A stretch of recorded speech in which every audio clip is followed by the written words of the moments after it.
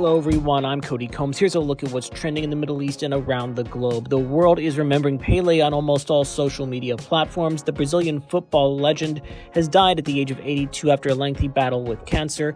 Pelé, considered to be one of the greatest footballers of all time, was admitted to the Albert Einstein Hospital in Sao Paulo on November 29 to reevaluate his colon cancer treatment. He was later diagnosed with respiratory infection and was under elevated care related to kidney and cardiac dysfunctions. His death was confirmed by his daughter and manager. Israel is also in the mix on social media. Israel ushered in its most right-wing government on Thursday amid international criticism for its ultra-nationalistic religious hardline stance under returning Prime Minister Benjamin Netanyahu. Mr. Netanyahu won in November 1st elections that were the fifth in 2 years after previous governments had failed to form lasting coalitions. He has vowed to expand settlements in his new term. Mr. Netanyahu outlined 3 national goals of his government in a speech to parliament, saying his cabinet will focus on confronting Iran's nuclear activities, a national bullet train project, and expanding its peace accords with Arab countries. New Year quotes are also seeing momentum. According to Google's search data, a lot of people are searching for various inspirational New Year quotes to kick off 2023.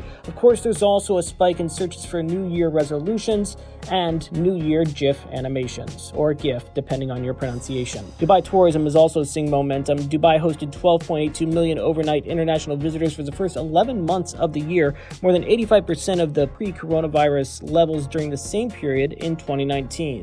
The Emirates' 11-month performance is also more than double 6.02 million who visited the city in the same period in 2021. Data from Dubai's Department of Economy and Tourism showed the figures from January to November are 3.91 million visitors, shy of its full year 2019 performance of 16.73 million tourists. That's it for today's Trending Middle East Update. For our full range of podcasts, head on over to our comprehensive podcast section at thenationalnews.com.